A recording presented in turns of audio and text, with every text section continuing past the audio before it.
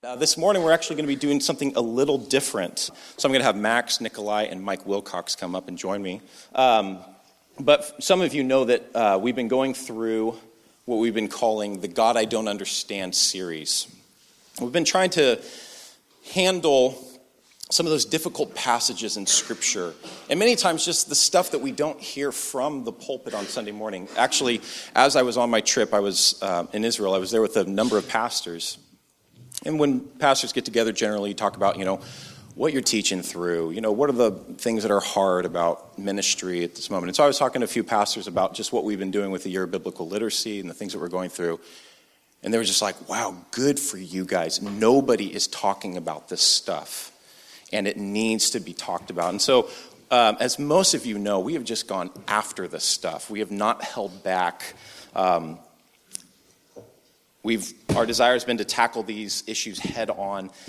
And we think that the problem right now in the church is that most of our objections to the Bible, doctrines, teaching in the Bible, come because of a biased, cursory reading of the Bible. We come to the Bible with skepticism. We don't come with faith. We don't come saying, God, tell me who I am. God, tell me what to do. God, you're so good. We're like, I don't know about you, God. I don't know if I like you. I don't know if I like your laws. I don't know if it's good for me. And that is like, we're bent towards that. We have a biased and cursory reading of Scripture. Also, we have culturally conditioned morality as opposed to biblical morality. We think that our culture has got it figured out. We are the most enlightened people that have ever lived on the face of the earth, and everyone else, even going back 20 years, has been dead wrong. As opposed to the Bible being the authoritative Word of God for all of time. And finally, we simply have a lack of understanding of the biblical storyline. So because of the condition of our culture and the condition of the church at large, we have sought over the last month to consistently bring these things before you. Those three things, tackling these issues with those thoughts in mind. We, your pastors and teachers, believe that the God of the Bible is faithful, gracious, and just in all that he does. And we have simply sought to show you that. We have not twisted Scripture. We have not gone just to proof text, but we have sought to teach you the biblical storyline so that you can see for yourselves the true nature of our God. Just as is recorded in Exodus 34, verses 6 through 7, the Lord, the compassionate and gracious God, who is slow to anger, abounding in love and faithfulness, maintaining love to thousands, and forgiving wickedness, rebellion, and sin. Yet he does not leave the unrepentant unpunished. He punishes the children and their children for the sin of the parents to the third and the fourth generation. We believe that that is the consistent portrayal of God from Genesis to Revelation. Now, in this series, we've talked about, seeming inconsistencies between the Old and New Testament. We've talked about polygamy, slavery, divorce, sexuality, violence, holy war, genocide, judgment, evil, and the list goes on. And so then we asked, what do you think? What are you thinking about? What is troubling you? Ask your questions. We will seek to give our biblical and also ethical answers where the Bible doesn't actually speak or is silent on some of these issues. And so that's what we're going to do this morning. We're going to spend our time talking through some of the questions that you've asked. And if we have extra time, maybe we'll be able to pass around the mic, or maybe we'll, I don't know, maybe we'll just let Max ask a difficult question. We'll kind of see how this goes. Max has a few. How many angels dance on the pin of a needle? Just one. So we're going to do this in just a minute. Most of you guys, I think everyone knows Nikolai. He's one of our elders here. Also, Max is one of our elders. I am one of the elders here. I'm the teaching pastor here. And then this is our friend Mike Wilcox. I'm older. He's our elderly friend. Not true. Not true at all. Mike, you're younger than my dad. So there you go. But Mike is a clinical counselor. He also has his degree in biblical studies. He was a pastor for many years, and just much wisdom on not just the Bible and theology, but pastorally how we handle these things. Because, we can say, look, it's black and white, but we know that many of the answers to these things are relational and that they have to be walked through with compassion and sensitivity. And so we thought that it would be great to just have his voice up here with us this morning. So, without further ado, you have a microphone? Yes, I do. We have a microphone. Beautiful. Let's do this. All right. Question number one that was emailed over the last couple weeks is, why did God put the tree of the knowledge of good and evil in the garden? My life would be so much easier without it. Just saying. That's no ad-libbing, that's verbatim. Again, I'll reiterate. Why did God put the tree of the knowledge of good and evil in the garden? Well, I think it's good to point out that he didn't just put the tree of knowledge of good and evil. He also put the tree of life at the same time. So we'll give them equal footing there. He didn't just provide temptation, but he provided life as well. So we'll balance that out a bit. Yeah, and I think also when we ask that question, which is a good question to ask, we actually kind of fall into what the serpent is doing in the text as well, is that he is focusing only on the tree that is forbidden, and he's not focused on the creation that has been abundantly given to God's creatures and all the resources and the authority that God has lavished upon his image bearers there. And so, see, the serpent, he ignores all of that. He ignores the fact that the garden is filled with God's glory, his provision, that he has crowned man and woman with dominion, authority, the chief of his creation, and he only focuses on the one prohibition. And so we need to be careful that we're asking the right question and that we don't find ourselves in the camp of the serpent, which is to say, God, why have you, right? It's an attack on the character of God. So just one thought I had off the top. But Mike, do you want to take a stab at this one? I asked yesterday how this is going to work, and was Max going to call people out and say, "Okay, it's a tough question, Nikolai, it's yours." I can appreciate deeply what Char was sharing, and I think where all of our hearts are. These questions always arise in the course of doing life. I would have to echo whoever it was that posed the question. It would be a lot easier if that wasn't the case. I'm just saying. It does help, I think, to look at the story in Genesis as well and to watch how God had Moses capture that story and how it was written. Because when God says, here's the tree, it's a tree called the knowledge of good and evil. And we don't know all that entails. But one of the things it entails when you look at the literature of the Hebrew Bible is whenever you say two ends of a spectrum, from good to evil, from day to night, from first to last, it's called a merism. And what the tree is offering is not just understanding what's good and right and what's evil and bad, but it's really saying, and this is, I think, what the serpent was offering the human beings in the garden, you can know everything. You get to define your own life. You get to decide what it all means. And when I look at my own life, that, to be very honest, is the struggle every day. It's in essence saying, Mike, are you God? Or is God God? Do you know or does God know? Or if I use the question God asked of Job in their dialogue, Mike, where were you when I made this world? Were you there on my consulting team when I set this out? Or do I, almost God playfully saying, do I know more than you do? And so he puts the tree there to ask the question, are you going to let me, God, be the knower of all things? And you can ask me for the knowledge you need. Or are you going to choose to say, no, God, I know it all? And I respond like a 2-year-old and say, no, I know what's best. And I respond like when I was a college senior and I knew everything.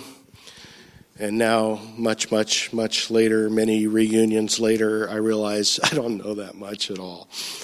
And I keep going back to the source.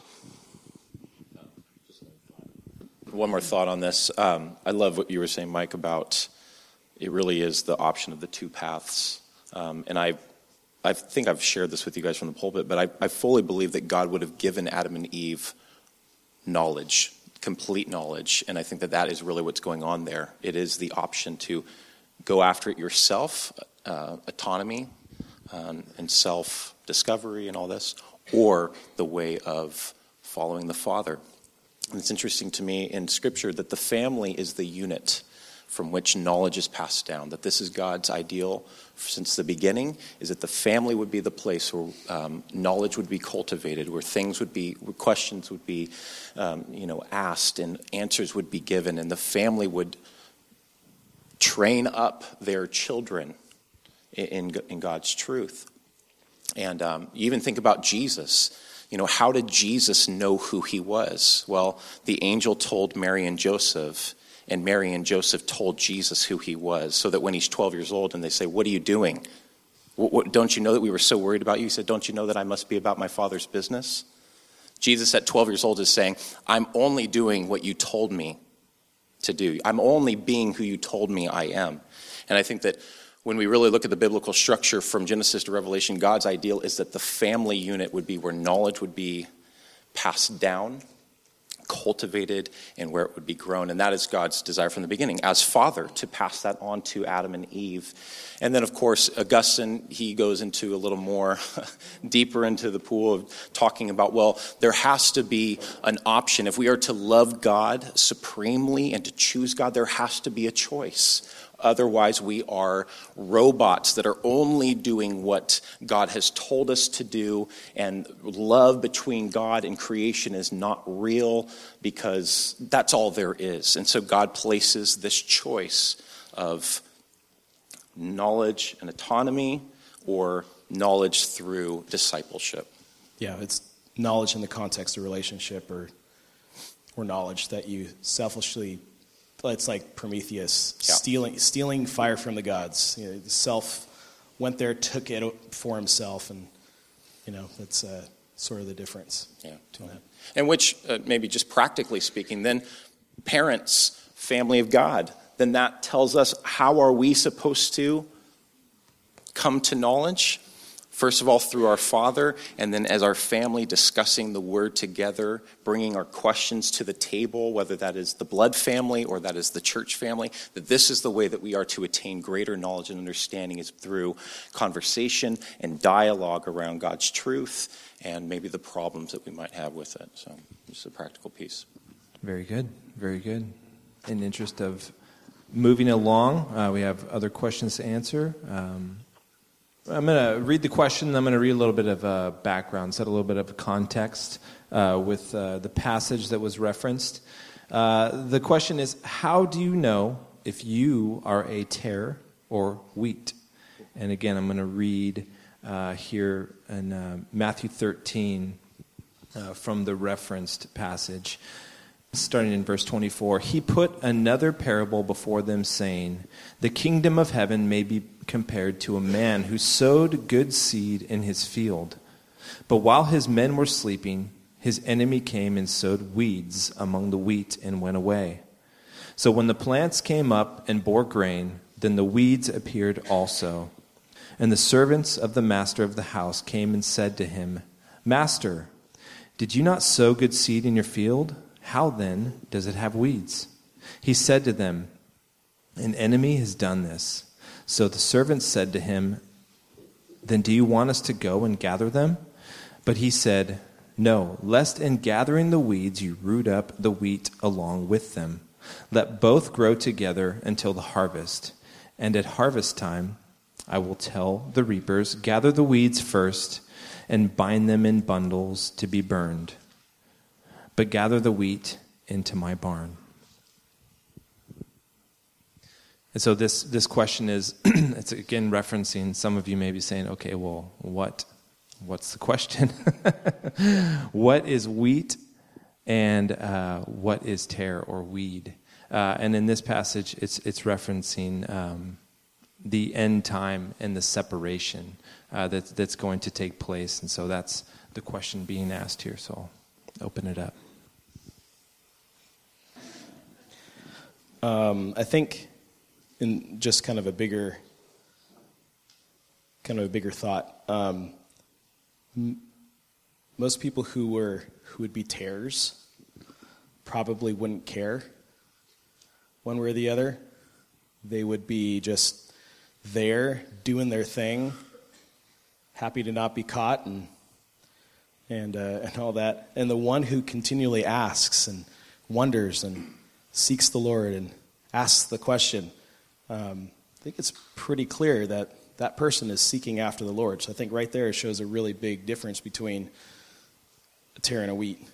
Philippians chapter 2, verses 12 and 13, I'll just read part of it, but Paul's telling the Philippians, so now not only my presence, but much more in my absence, work out your own salvation with fear and trembling, or with awe and reverence. And the idea is continually be looking to the Lord and reminding yourself why you're saved, how you're saved. Examine yourself when you fail, when you fall. Go back and see, yes, it is because of God's grace. And this is something that we continually go back to and look at and those things. So I think it's, it's something that we're continually doing all the time, is looking back to those things to continue to confirm those things in our hearts. So anyway, I'm actually really encouraged by the question, because then that means that person is seeking those things out. So that's a good thing. You know, I'm sitting here pondering. So Char sent me the questions that he had at the time, and now we're 2 for 2 on questions I've never, didn't have these on my list. I don't know how email works. I don't know how email works, yeah. So I don't know, maybe he's saying I'm tares and not wheat or something. There's a principle that I think can be extremely helpful in reading the parables of Jesus in particular, because the parables don't arise out of a preset outline that Jesus had. Okay, today I'm going to go out and here's my sermon outline, and it's got 3 stories about people that do this and that. The parables always arise out of a living, breathing conversation between Jesus and the people around him. Sometimes his disciples, but more often the crowds that are asking same kinds of questions we would want to ask. And so a great way of reading the parables is to go back and see what question, and it might be in the form of a question or a conversation, preceded the parable. What conversations were going on leading up to it, and leading up to Matthew 13, where this parable is found, there's been lots of discussion. Jesus, are you getting your power from the devil or from God, essentially, if we boil down the question? Jesus, when you are speaking to us, are you speaking to us as God's chosen servant, the one identified back by the prophet Isaiah, or as someone else? And so when Jesus goes into this, he's not just saying merely look out for yourselves. No, I might be a weed. Not that kind of weed. Okay. Just seeing if you're paying attention. But he is saying, consider me. and watch yourself, because I'm the one who's planted you if you belong to me. And I'm the one that guarantees you are who you are. And I'm the one that guarantees the weeds won't choke you out that come up around you. And I'm the one that God sent to guarantee a good harvest in the end. They're actually words of reassurance. And at the same time, then, as Jesus in the follow-up acknowledges to his disciples, he's saying, yeah, there are people around you that look like you, that are trying to fit in, that are nominally saying they're my followers, and yet they don't belong. But don't worry. I'm in charge of that, not you. Yeah, and I think that's great to look before what comes in Matthew 12. Also in Matthew 13, when Jesus tells parables as well, he usually tells them in groups. So, for instance, you have the parable of the lost sheep, you have the parable of the lost coin, you have the parable of the lost son. All of them are saying the exact same thing. And sometimes we can get confused when we separate them, and maybe it's the chapter break or verses, breaking the verses, whatever. But sometimes we don't realize Jesus is actually saying the same thing many different ways. He's looking at different sides of this. And so when Jesus tells the parable of the sower,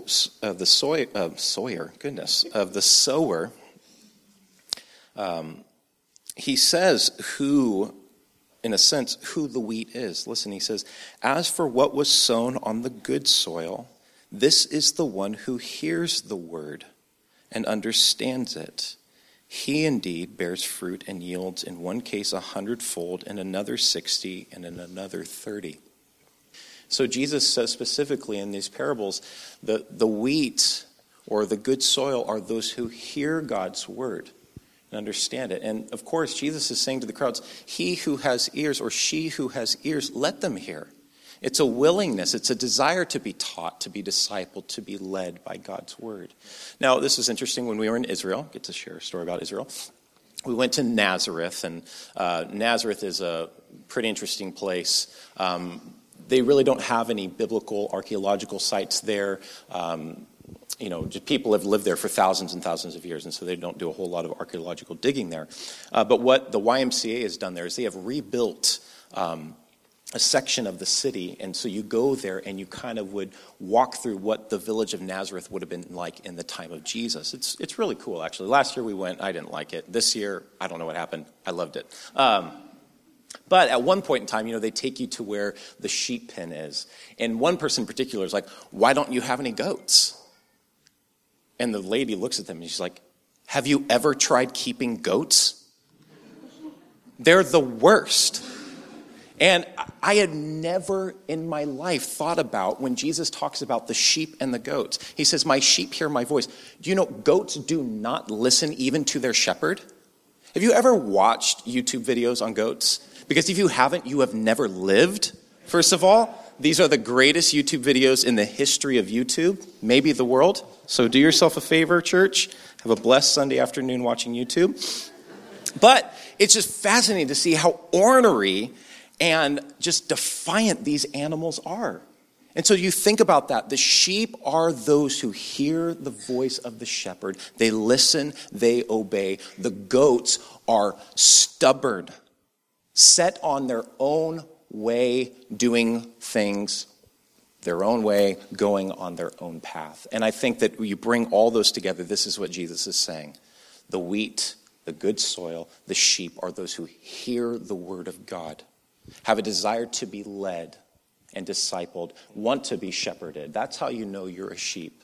And if you have even the slightest desire, inclination towards that, I would say feed that desire.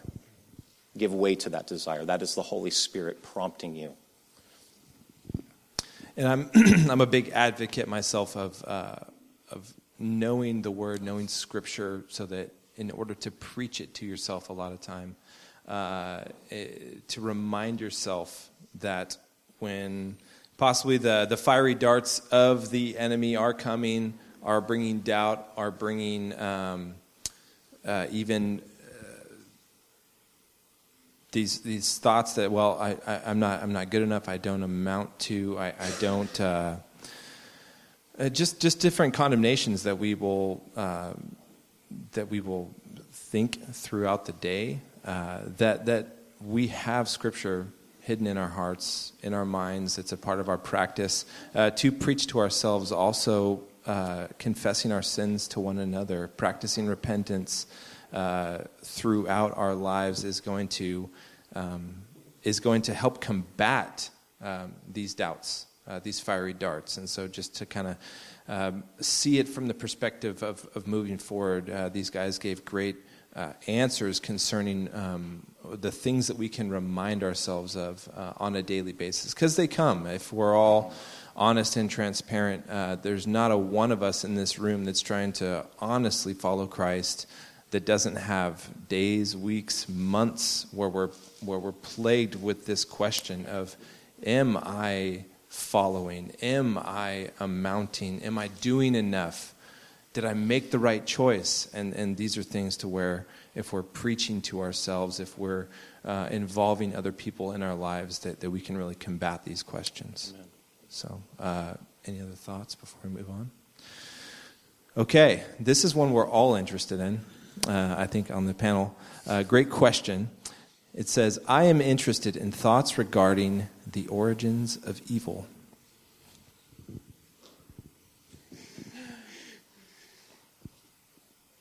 I think it's pretty clear in Isaiah and Ezekiel that the origin of evil, the origin of sin, is with Lucifer. So if you just want the real quick answer, is Lucifer. There's the origin of evil. But I think it plays into a bigger idea that God is not a God who changes the rules midstream. So when God sets up something, and remember, we're part of this physical realm, but there's a spiritual realm that God was living and existing in with his ministers, with his servants, with the angelic realm. And there were rules set up there as well. When God sets something up, he wants participation, and he gives real stakes, and there's consequences, and it's a real thing. And I think sometimes what we do is we mix up this idea that God knows what's going to happen, and that somehow changes things, but it doesn't. God sets things up for his created beings with the rules, with the establishment of this is the pattern that we're going to go down. And then there's real stakes for those who are participating. And so for Lucifer, there's real stakes when he rebelled. Then when you get to mankind, when you get to this created realm that we're in, again, God set up this world, this universe, with rules, established those, real consequences, and God wants participation. And so then there has to be an opportunity for us to participate. And in light of that, Lucifer brought that sinfulness that he had from there, and he basically provided that opportunity for humanity to engage with that as well. So if humankind were not allowed to be tempted, that's God changing the rules halfway. No, stop. You go back to where you're supposed to be. It changes those things, that participation piece that God has. And I think, this is a long conversation, obviously, but it also kind of hinges on this verse. On that one day, all knees will bow, or every knee will bow and every tongue will confess that Jesus Christ is Lord. And I really do believe that on that day, there's no one who can bring up a question. Yeah, but God, what about this and what about this? Because God has allowed all that participation to take place. There's now no question that Jesus Christ is Lord. If, when Lucifer had originally sinned, it says that his sin was originally in his heart. It was pride, it was selfishness, it was wanting to ascend to be like God. If God had just right there, boom, judged, done, what would have happened to everyone else there? What happened to Lucifer? He sinned. What does that mean? Well, and it was in his heart. You couldn't see it, you didn't know. God becomes a tyrant who jumps into the middle and engages in participation, breaking his own rules, in that sense. And then everybody has this question about God's character. What kind of God is this? He didn't even do anything.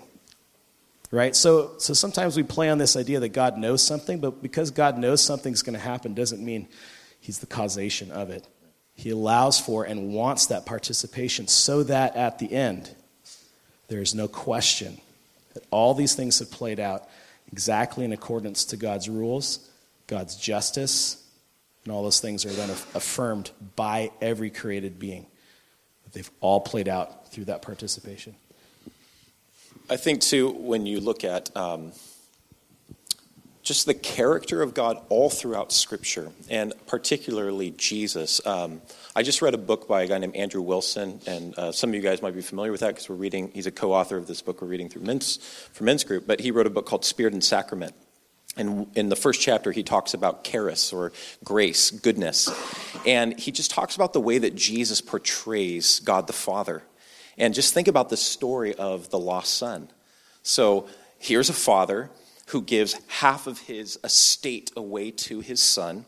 The son goes and spends it all, wastes it on prostitutes, partying, all this kind of stuff, comes back penniless, all this. And when he comes back, the father runs to him, places a ring upon his finger, that is the family crest that he belongs, puts a new robe on him, slaughters the calf for him, and then also spends his money to bring back in his son. And this is the picture that Jesus gives of the Father. Or even think about Jesus. Jesus, when he's invited to a wedding, he makes 150 gallons of wine. Does Jesus not know how much will get people drunk? Jesus, what is wrong with you? He makes bread and fish for the multitudes. Jesus, we do not need 12 baskets extra. What is wrong with you? God is good, and his goodness is abundant. And that is the testimony of Scripture from Genesis to Revelation. And so even though we might have questions about the origin of evil, did God cause, did God this? And there's some like Pandora's box, some Trojan horse, some Promethean fire, right? That is not the case in the biblical narrative. Every good and every perfect gift comes from above, from the Father of lights, with whom there is no shadow due to change. So I think that that's really important for us to come back to what Scripture does tell us about evil and about goodness. I think that exploring the question of evil through the eyes of God's goodness is a valuable way to do it. Like we've said over and over, and I imagine we'll say it with every question that's asked here in one way or another, these things are always relational questions, not abstract philosophical discussions. Even the word theology, understood correctly, implies that there are human people, there are persons who are relating to theos, to God. Theology is to know God. It's not an academic university study as much as it is a personal relationship. And in God's goodness and abundant, overwhelming, overflowing loving kindness, he comes to us and he meets us at a place where, evil isn't a thing. Where did evil come from? Well, evil isn't an object that you can look at and describe and say it's this or it's that. Evil is a word that describes the behavior of people and the choices they make. And at its root, the words used to describe evil throughout the Bible, we might even translate them harm in many cases. It's not merely that there's a checklist, stone tablets, the Ten Commandments, and God says, well, that's evil, that's off the list, that's against. It's so much more than that, because what God is concerned about and how he structured it and created it to be is that you and I, each one of us as his created beings, would not participate in those things that harm us and harm other people. He is good because he says to us, these things are harmful, and I don't want you participating in them. Because I don't want to see you hurt, my child. I don't want you to watch you hurting one another by the things that you do. And so again, the concept of harm then is defined through the eyes of God, who is good and just and right and loving. And as he teaches us repeatedly and says flat out in Romans, don't you know that it's God's kindness that brings you to repentance? And so why would you resist that kind of kindness? Beautiful. Let's move on to the next one.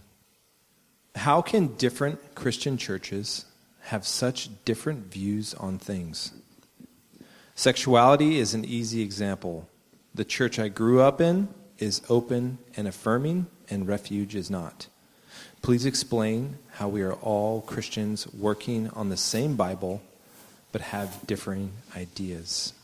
And again, to set a background here, just some of the terms that maybe not everyone is familiar with. Affirming would be speaking to someone who is openly gay, openly same-sex attracted, and can come and continue to practice that same-sex attraction or be in open relationships, and the church affirms it. The church says this is good, this is acceptable, and Refuge was referred to as not being an affirming church. Refuge is not saying that membership is acceptable or is possible for someone that is openly gay, unwilling to be so many maybe even controversial words, not able to be open to the transformation that God has for them in their new life in Christ. So again, two questions here, really. One being, how can different Christian churches have such different views on things, is the question. And then we'll speak to the example as well. I think when we talk about different Christian churches having different views on things, just in that general question, a lot of times we're talking about like all the denominational differences that we have. And I think there's some denominations that they separate themselves out on certain issues that are not ultimate, right? And we wouldn't necessarily separate from them just based on some of those things. So like very particular types of church governance or particular modes of baptism or something like that, where it's like those are points to discuss, but it's not like we won't talk to them, we won't fellowship with them, we'll do those things. So some denominations separate out on things that are not ultimate. And then there are some that they're different because they don't just take the Bible. So the question specifically was, how can we have all these different churches when we have the same Bible? And I think part of that is that you'll have different denominations and different traditions that don't just have the Bible. They have varying degrees of other things that they use to determine doctrine, like their church tradition, church history, popular opinion, cultural impact, things like that. So it sort of depends. Some churches take a lot of those things with a lot heavier hand, and also bring the Bible. And when they're in conflict, they kind of have to pick which way to go, or which way they would decide. And that's obviously a very oversimplified way of sort of saying it, but a lot of denominations, different churches will have those varying degrees of other things that they'll use to make some of those decisions. And so then they'll look at the scripture and they say, this says, yeah, but that's antiquated because we have this church tradition, or we have modern cultural understanding or modern ethics or something else, and they'll think that that's heavier, so then they'll lean more that way. I don't know if that makes sense, but... Yeah, I think one pastor years ago, actually, my professor even puts it this way, there's things that we will disagree on, and we're still Christians, and just differing views of baptism, like you said, or the Lord's Supper, and how we go about that. There's things that we will divide over, and maybe can't do life and ministry together because they're just so different in practice. And then there are things that we will die for. These are non-negotiable truths from Scripture. Historically, the church has held to these things, Catholicity on these issues. And I think that that's what we're kind of seeing. That there kind of is a rending down the middle with this issue of sexuality. And I'll speak to this. I think it's really easy for us to come to the Bible and to just think that we can play kind of like a game of Jenga with the Bible and with what it teaches. And we can say, hey, look, culturally, like this is just, not uncouth and unpopular and string up a lot of things. So let's just take that little Jenga piece out. And look, the thing still stands. Here's the issue when it comes to sexuality. If you go after the biblical sexual ethic, which is, by the way, what we always teach on at Refuge, you have never heard a message on homosexuality in this church, because that is not what the Bible does. The Bible doesn't say, homosexuality, wah, wah, wah, wah, wah, wah, wah, and just like rant about this. The Bible has a sexual ethic that it calls every follower of Jesus to abide by. And if you go after one piece, the whole house falls. If there is no prohibition against homosexuality, and you can read the arguments on both sides, if there is no prohibition in Scripture against homosexuality, guys, there is no prohibition against any sexual whatever in Scripture. That's just the way it is. And so then you have to ask yourself, why do I believe in monogamous marriage? Do I have to hold to that then? No, you don't. If you think that you can just pull the Jenga piece out of the thing, then fine. Then just pull everything else out. Then pedophilia. Then, open relationships. All of that, it's everything. Choose your own adventure. And that's what we really find when it comes to the biblical sexual ethic. It is all or nothing. And yet, there are sexually broken people. Probably every single one of us in this room is sexually broken. And so we know that this conversation is much more nuanced than just like, nope, sorry, nope. And so we believe that you can be same-sex attracted and follow Jesus, but that you have to crucify your flesh and bring it into the biblical narrative of what it means to give your sexuality to Jesus. And we believe that you can, likewise, you can be in marriage, but you have to give your sexuality to Jesus, because even in marriage, your sexual desire will not be fulfilled. It can't be. And this is why we always go back to the heart issue. You were made for God. All your desire is made for God. And one day, God will fill us all up.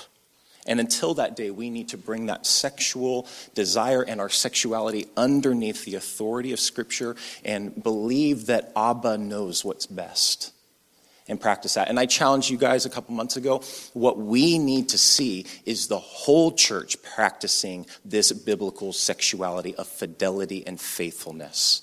And until we do that, we better shut our mouths about our brothers and sisters who are struggling with same-sex attraction and how this and that and this and that.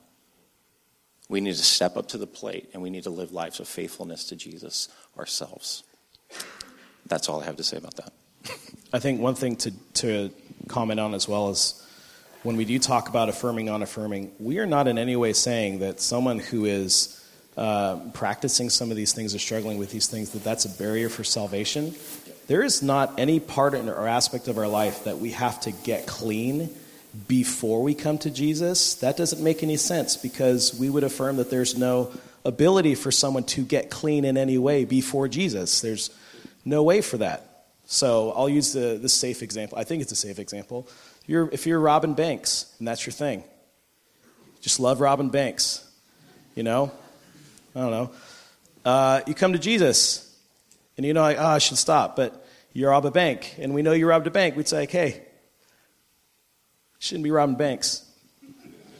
And I know it's a struggle because they're just sitting there and there's just that one security guard, but you can't do that anymore. right? Jesus does not want you robbing banks.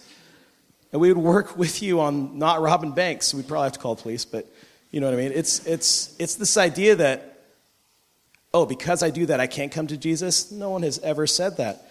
No one can come to Jesus with anything but just who they are.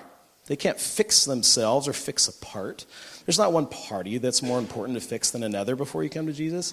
But when you come to Jesus, you're telling him that you're my Lord, I'm your servant, I want to serve you. And so then we should pay attention to what Jesus says he wants us to do.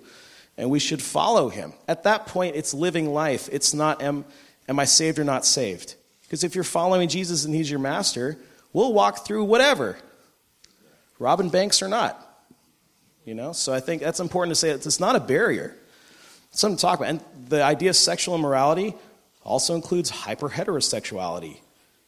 You know, and at the issue of the day, in the New Testament, one of the big deals was a lot of these Gentiles who were coming to Christ, they had this idea that sexual practices are part of worship, and they're trying really hard to get rid of that. We don't do that anymore. And for us, that's super weird. But for them, that was the sexual issue of their day, to try to figure that part out. And wow, we don't do that at church, and that's weird. For them, it was. They had to work through those things to fix it. So anyway, this isn't the first time this stuff has come up, and it won't be the last time. And you know, it's all right. Gospel still works. In thinking about at the root of or the initial question was really, how can we be working from the same Bible and come to such different conclusions? And of course, that's not a new problem in the history early on in the history of Judaism, in God's work with the Israelite people. It's been true since Paul sat down and dictated the first letters that his secretary scribed out for him and rolled up and sent on mule back to a church, and people have been reading it. In terms of, I kind of see it boiling down to this. You know, is this book, and not this one, not this particular translation, not these particular English words, but is what we understand to be Scripture, is it trustworthy and authoritative? Or, on the other hand, is it fluid and just suggestive? That's a question that sits at the heart of who I am as a Christian. We've mentioned in another context already this morning, Jesus saying, "My sheep hear my voice and they know me." And so in a sense, I'm asking myself always the question, am I hearing my shepherd's voice here? And am I hanging around with people that, if I miss the shepherd's voice, are able to say to me, "Hey, Mike, did you hear what Jesus was saying?" You know, we start in that place. That puts us in such a different spot than politicizing and marching around with placards, because we're not focused on agendas. We're focused on sharing with each other, this is what our shepherd says. And it runs counter to the world we live in, because the world we live in says what you desire is who you are. What you choose to do is who you are. We are getting our identity from what we want and from what we do. And God says, hold on a second. The shepherd's voice says, wait a minute. That's not how you get your identity. I give you your identity, and then I ask you to choose what to do. I give you your identity, and then I ask you to work your desires from that place. And to find that interior peace of mind that comes from living from who you really are. And then we can say, okay, so what does God say about me as a sexual being? A human being who, among other things, has a particular gender and a particular sexuality that God has given. And we grow, we work it out then in keeping with the voice of the shepherd. Fantastic. And just one quick thing before we move on to the next question is that affirming, non-affirming, I think everyone is encouraged to have the correct posture shift, meaning be involved with your neighbors, be involved with your coworkers, love them regardless of whatever sin they may have in their lives. Don't let one sin be the thing that keeps you from forming a long-lasting friendship with someone, whether they're a coworker, a neighbor, family member, whatever it might be. Love the people around you and continue to share the gospel with them, again, regardless of sin. The next question, how can God say he turns away from and doesn't hear you if you aren't doing all the things he asked perfectly? But we are not Jesus and can't be perfect. Seems like an unattainable expectation that I'm always falling short of. Is God going to turn away from me and not hear me? The answer is no. The answer is no. The answer is absolutely not, yeah. Yeah, I would say, just think about Genesis chapter 3. Adam and Eve sin. Does God come on the scene with dark clouds under his feet, with the Garden of Eden melting before him, with thunderbolts, lightning, and all this? He comes and he asks a question, and he's trying to draw out confession from Adam. And I think that this is the character we consistently see again in Scripture of God, is that God is the pursuing God. God is the God that goes after people. And if you are God's, if you belong to him, you have the Holy Spirit residing in you. That is a down payment, a part of the redemption that is to come. The writer of Hebrews, quoting the Old Testament, says, "The Lord will never leave you nor forsake you. Therefore we can say, the Lord is my helper. What can man do to me?" So we have to hold these two things in tension. And I think the question is more about, are we harboring, are we holding on to sin? Are we holding on to unforgiveness in our hearts? And remember, Jesus, he addresses this quite a bit, is that if we do that, it's actually an indication that we might not even belong to God. Because God is the forgiving God. God is the reconciling God. God is the God who pursues the offender. And if that lack of forgiveness in us is there, it's probably an indication of a deeper heart issue. And I think the answer again is no. God will not turn his back on you. And again, we have to get out of our heads this Greek God, this therapeutic, moralistic, deistic God who, we have to do these things and jump through these holes so that God will hear us and answer us. That is not the narrative that we find in Scripture. Again, God is not willing that anyone would perish, but that all would come to repentance, so much so that he gave the life of his dear Son to reconcile us to him. So I think we'll just leave it at that for this one because we got one more and time's running out. So, and my answer was so good. So no, it's the truth. Just kidding. It's the truth. And again, this is something that as we are involved in fellowship, as we have the word hidden in our hearts, as we're confessing our sins to one another, that we can remind one another of these truths. The final question that was emailed: how are we supposed to deal with the abortion debate? As a woman, I feel very uncomfortable telling another woman what she can legally do with her body, but as a Christian, I believe abortion is wrong. I also know wonderful people who love Jesus that had abortions in their past. How do I support them while all this is going on and triggering deep emotional scars? It's a very tricky way to put two questions in there. One of the concerns in here is telling someone what they can legally do. We can't tell anyone what they can legally do. Like, the law tells them that. So, that's sort of a separate issue.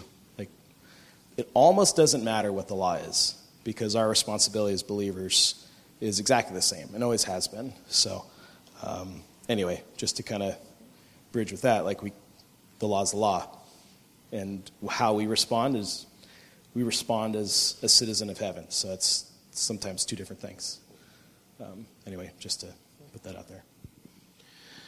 I think addressing the question of people we might know, and no doubt in a group this size, people here thinking of themselves, what if this is my history and now words, harsh, angry, evil, hurtful words are being thrown back and forth across political aisles.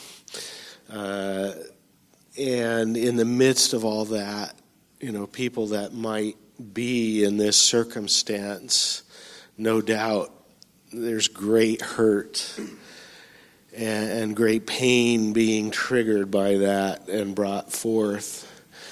And I think I'd just come back to the essence of, I think, what God teaches us, because it's His model. When He looks, He sees you. He looks you in the eye. When He looks, He does not see your behavior. He does not see your history. He does not see your position on an issue. He does not see your belief. He does not see your agenda. He does not see your law. He looks in your eyes and He sees you. And as we would engage people in this hot, heated, bubbling over context in which we're being told, this view belongs to Christianity, or that view belongs to pagans, or God is of this party, or God, we can come back and say, wait a minute. Really, right now, it's just you and me. And what the person I want to talk to is you, not these things about you. And to draw that in. And sometimes it never goes wrong in how do we minister to people. When in doubt, give them a hug. Verbally, literally. Sometimes it isn't about words and about saying the things that will help, but about simply reaching out. Yeah, it is really interesting when you actually look at it biblically, too. The Bible actually is silent on the issue. And there are ways that people try to get to, this is the scripture and verse on abortion. The Bible is silent. It never talks about abortion. I mean, you could talk about Pharaoh and what he did to the babies in Egypt. That's actually called infanticide, something different. And of course, we are beginning to face that issue in our culture. Maybe the Bible does have something to say about that. But you know what else the Bible never says? The Bible never says that we have a right to life. And that's a slogan that the pro-life uses. Nothing in Scripture says that. Life is a grace gift from God. We have no rights. It's a gift that's freely been given. The Bible does say, though, that God is the author of life. And the issue in Scripture comes down to, I think, when I think about whether it is a fetus or a baby in the womb, or it is an 86-year-old with dementia, as we talk about value, personhood, and these things. And in Scripture, it seems pretty clear that it is God who has the right alone to take life and to give life. And when we look at really, I think if we want to really ask the question, what is our responsibility? I think the parable of the Good Samaritan is the responsibility of the church.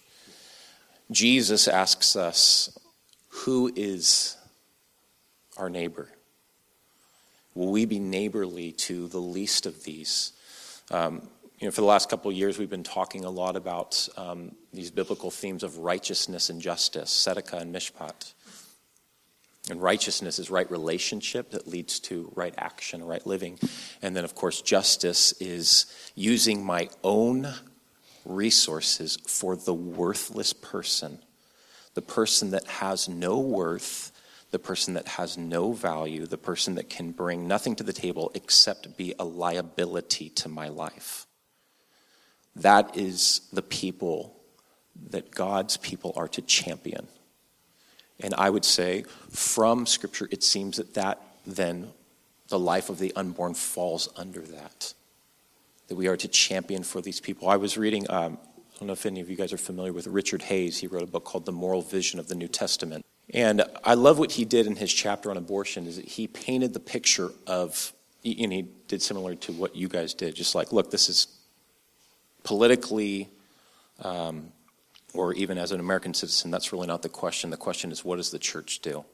And this is what he said, according to the parable of the Good Samaritan, according to this idea in Scripture that my life is not my own, but it belongs to God, that we are a people of Philippians 2 that put on the mind of Christ and put priorities of the other in front of our own.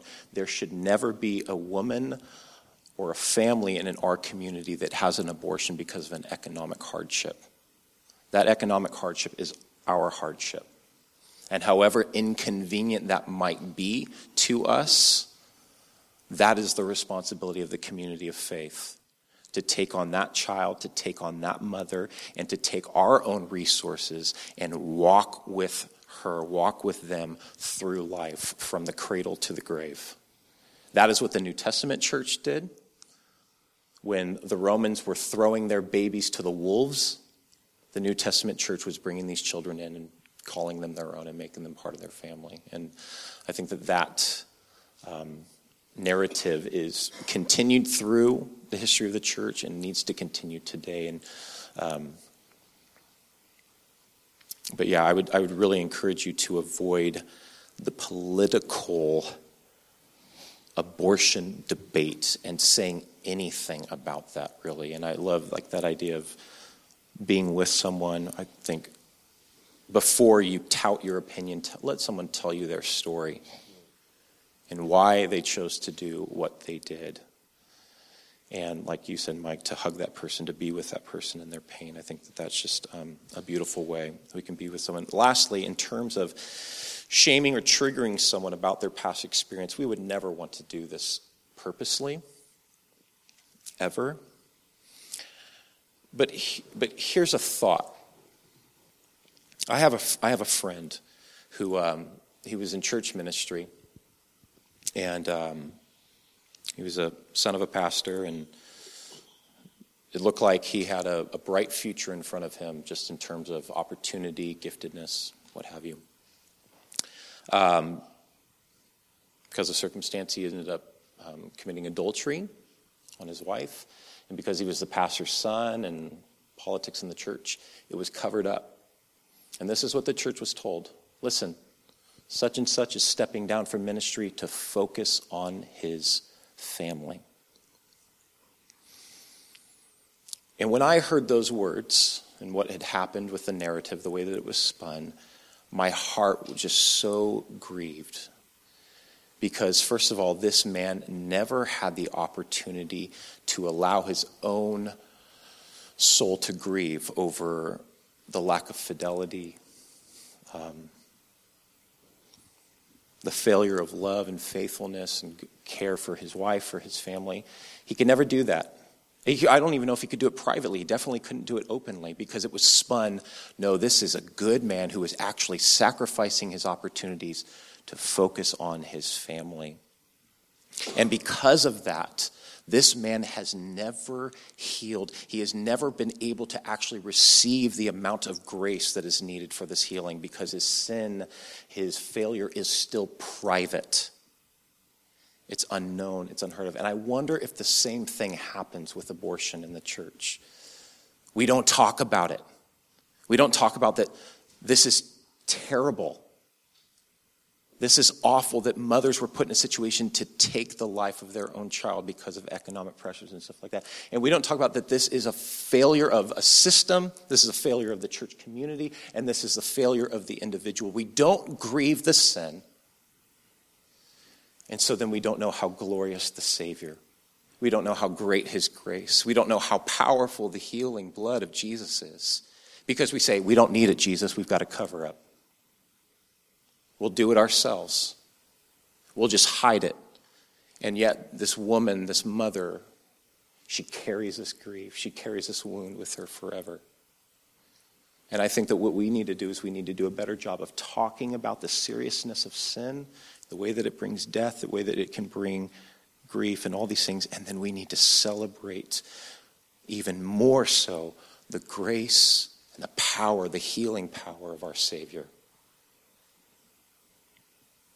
We need to, what Paul says, where sin abounds, grace abounds much, much more. Church, let's do that together. Let's not hide our sin. Let's confess our sin so that we can see how great the grace of our God is. Let's be public about our sin and mourn our sin publicly so that we can all see the power of restoration because of the work of Jesus.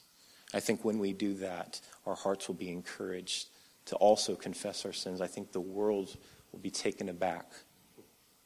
Because, you think about what's going on right now, the Me Too movement and all this. There is no opportunity for true repentance, and there is no opportunity for true restoration. We hold up, we tear down, and we forget. And it's done. Weinstein, gone. History. The guy never confessed, and so then there's no place for repentance, there's no place for restoration. Let's do better than that as the people of God. We have a better antidote with the blood of Jesus. If you're having debates with people, and I'd say maybe pull it down to a discussion, and there are specific things that you'd like to talk about. We're always available to talk about some of those things. I think there's really great questions you can ask to have a really great conversation with people. So that first off. But for us who uphold life, protecting the unborn, I just wanted to say that it's been the reputation of the followers of Jesus to uphold life in all of its forms. So in the earliest centuries of the church, you had historians that said that this was part of the reputation of the church, that they didn't kill their unborn. They were doing abortions all the way back to the ancient Greeks, even further.